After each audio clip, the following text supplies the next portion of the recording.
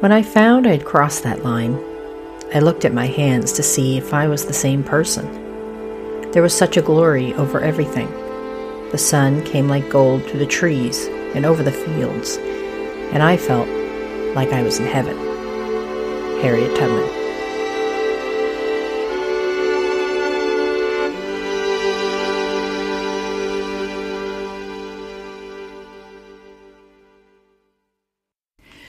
Welcome to Civics and Coffee. My name is Alicia, and I am a self-professed history nerd. Each week, I'm going to chat about a topic on U.S. history and give you both the highlights and occasionally break down some of the complexities in history and share stories you may not remember learning in high school, all in the time it takes to enjoy a cup of coffee.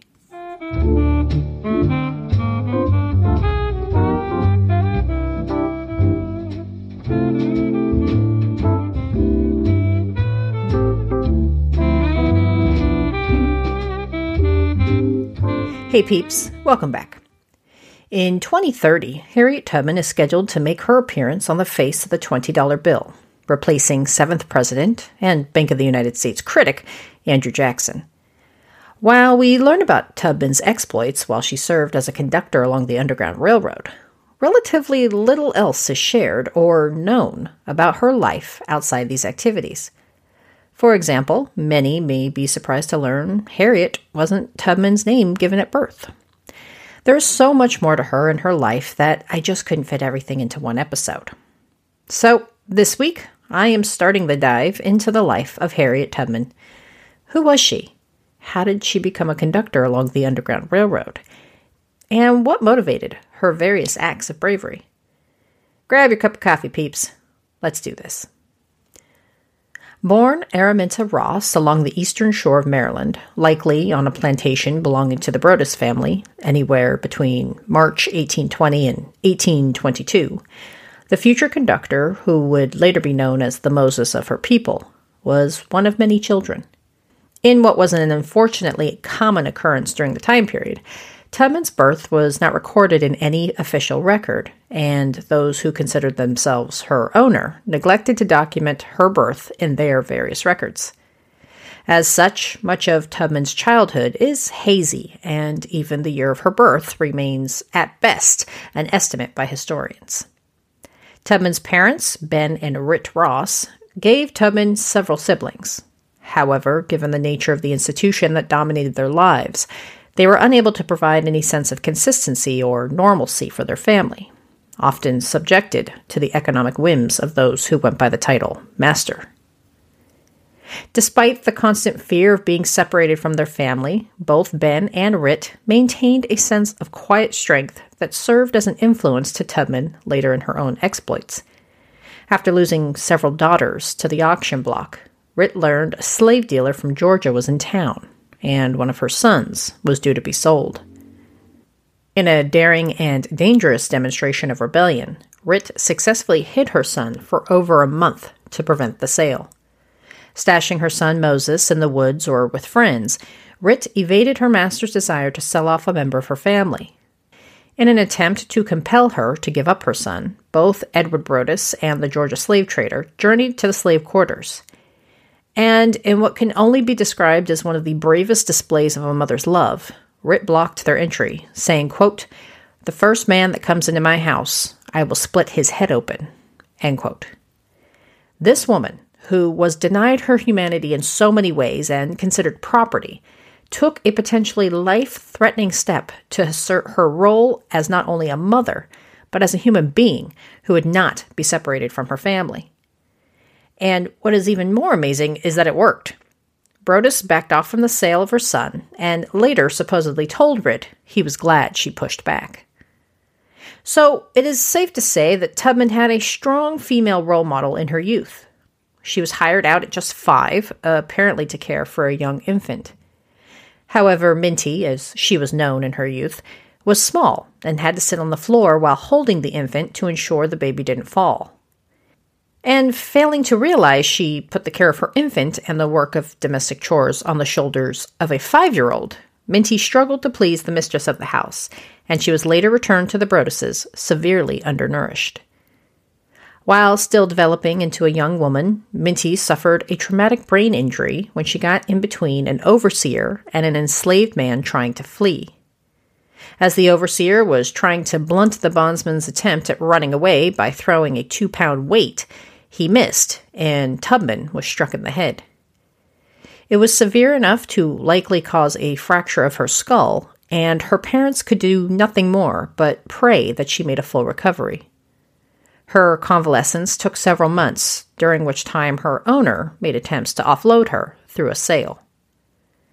For the rest of Tubman's life, she would struggle with the effects of her head injury, often suffering from hallucinations, headaches, and bouts of narcolepsy. She would often find herself mid-sentence and then suddenly drift off to sleep, only to awake seconds or sometimes minutes later and resume her story without missing a beat. Given the lack of medical care provided to slaves in general, and the limits of science and medicine of the time, historians are only left to guess at what her condition might have been, with many pointing to temporal lobe epilepsy, or TLE. Despite her injury, upon recovery, Tubman demonstrated an immense strength in performing her duties, including chopping and hauling wood that paced with the men on the plantation. She was so effective in her efforts that she was able to hire herself out to others within Dorchester County. A fairly common practice of the time, Minty would work in neighboring plantations, earning a little extra money, perhaps in an effort to save enough to buy her freedom. Around 1844, Harriet met, fell in love with, and married a free black man named John Tubman. Little is known about Tubman other than he was free, and despite living in a community where there were other free black women with whom he could have entered into a relationship, he chose Minty. Given that the status of children born to black women followed that of the mother, it speaks to the connection they must have shared that he was willing to marry and potentially start a family with a woman whose children would be held in bondage. Perhaps Tubman had planned to purchase her freedom, and therefore her status wasn't as big of a concern as the two entered into wedded bliss. Whatever the motivation for their marriage, they were wed in a likely small ceremony that was, of course, unrecognized by the family who owned Minty. Slaves had no legal rights, but marriage could produce children, and children, in the eyes of the master, decreased the chance a slave might flee. And so, despite lacking any legal recognition or protections, slave owners permitted and sometimes encouraged their human property to marry. Being married to a free man and living in a county with a free black population, Tubman, like others held as property, yearned to be free. A devout believer in God, Tubman had been praying for the Lord to change Brodess's mind about slavery and emancipate her and her family. Despite her constant prayer, she remained in bondage. Frustrated, Tubman shifted her prayers. If God could not convince Brodess to change his ways, then he should kill him. In 1849, Tubman got her wish. Edward Brodess had passed away. Upon hearing the news of his death, the deeply religious Tubman felt immense guilt, believing it was her prayers that caused his downfall. And far from delivering her from slavery, Brodess's death put Tubman's future in further doubt. As was the norm, Tubman was chattel, and as such, the death of any owner threw the fates of those held as property into a chaotic frenzy. Would she be willed to another family member? Sold off to pay the estate's debt? Well, in Brodess's case, Tubman heard she would likely fall into the latter and be sold to pay off debt. Upon learning this, Tubman resolved to take her freedom. Later sharing her story, Tubman said, quote, "I had reasoned this out in my mind. There was one of two things I had a right to, liberty or death. If I could not have one, I would have the other." End quote. Tubman had previously hired an attorney to look into the status of her parents, believing they should have been emancipated long ago. Much to her horror, though I doubt surprise, the attorney confirmed Tubman's suspicions. When her mother, Rit, was willed to Mary Pattinson, the woman who later married Edward Brodess, it was under the condition that Rit would be manumitted at the age of 45, in accordance with the laws of the time. However, despite this supposedly legally binding contract, both Ben and Rit remained held in bondage. And to make matters worse, based on their ages, it is likely that several of their children were technically born free. Of course, as an enslaved woman unable to testify in court against white people, Tubman could do little else than fume in her anger at the mistreatment of her parents. It also justifiably made her distrustful of the white race and made her choice clear. As historian Catherine Clinton argued, quote, "It was the discovery of this betrayal that fueled her resolve to liberate herself," end quote. And so it was. One night in September 1849, Tubman took matters into her own hands and emancipated herself. Residents of Dorchester County permitted enslaved men and women a bit of freedom of movement to attend things like church service or even visit fellow family members on neighboring plantations. And so Saturday was considered the optimal time to make an escape. Because Sundays were often the free day, the soonest owners may notice a missing bondsman would be Monday, and the earliest an announcement could be placed into a newspaper was Tuesday. This gave Tubman the much-needed head start she required in order to capture her freedom. Details surrounding her self-liberation remain elusive. Tubman herself shared very little, only that she was aided on her journey by a white woman who supposedly wrote her a pass to get her to the next station on the Underground Railroad. By the time Tubman took her freedom in 1849, the railroad was already well established, with various freedom lines available for Tubman to follow. Despite this, the journey was still dangerous. Tubman had to travel nearly 90 miles by foot, traveling at night with only the North Star as her guide. She had to be weary of any potential slave catchers or residents who might catch a glimpse of her and report her movements. Covering the distance by foot likely took her anywhere from 10 days to a couple of weeks. Despite the arduous journey, Tubman made it to the free city of Philadelphia. There's some debate relating to when exactly she decided to change her name.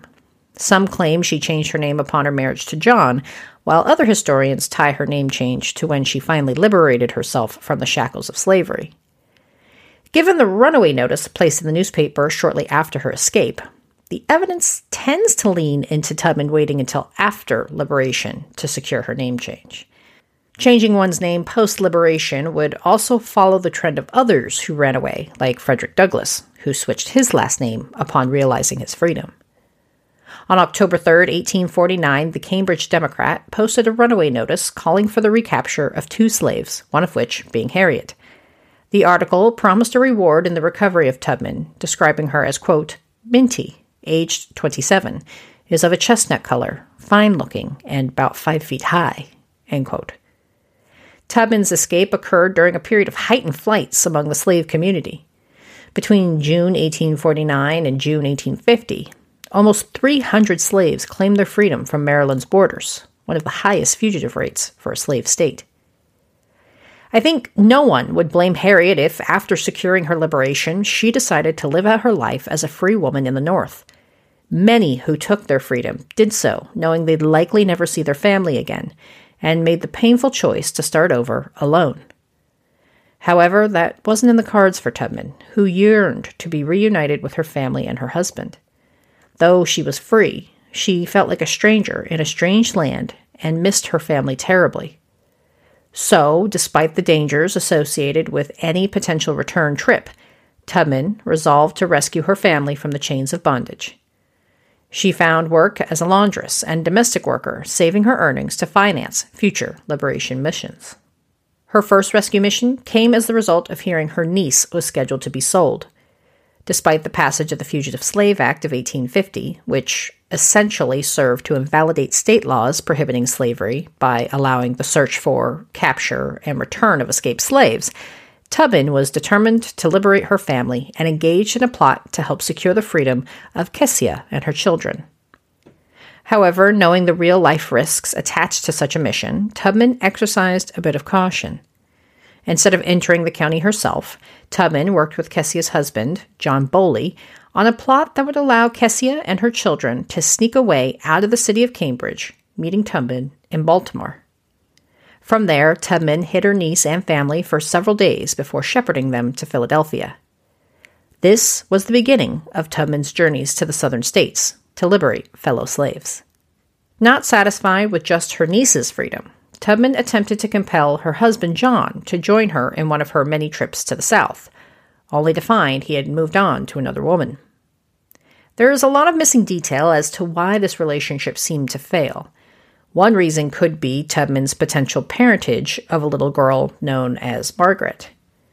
While the family story claimed Margaret was of no relation to Harriet, her actions surrounding the little girl were questionable and uncharacteristic when compared to the numerous trips she took to the South. Unlike her other expeditions, Tubman took great risks to steal Margaret away from her family, which, by all accounts, was a stable and loving home environment. Some historians postulate Tubman may have had a deeper relationship with the young girl, who was described as very light-skinned. Given that John Tubman was also black, if Margaret was indeed Tubman's daughter, it could have been the result of rape. Unfortunately, like most of Tubman's life, this is a piece of her puzzle historians are left to debate without confirmation. Whether it was the result of an illegitimate child or John simply falling in love with another, Tubman had to deal with the fact that she would face her new life of freedom on her own. And with that, peeps, we'll pause on the narrative of Miss Tubman. Be sure to come back next week as I dive into her various journeys to the South, her work during the Civil War, and her later years where she continued her humanitarian efforts to try to leave the world in a better place than she found it. Thanks, friends. I'll see you next week. Thanks for tuning in, and I hope you enjoyed this episode of Civics and Coffee. If you want to hear more small snippets from American history, be sure to subscribe wherever you get your podcasts. Thanks for joining me, and I look forward to our next cup of coffee together.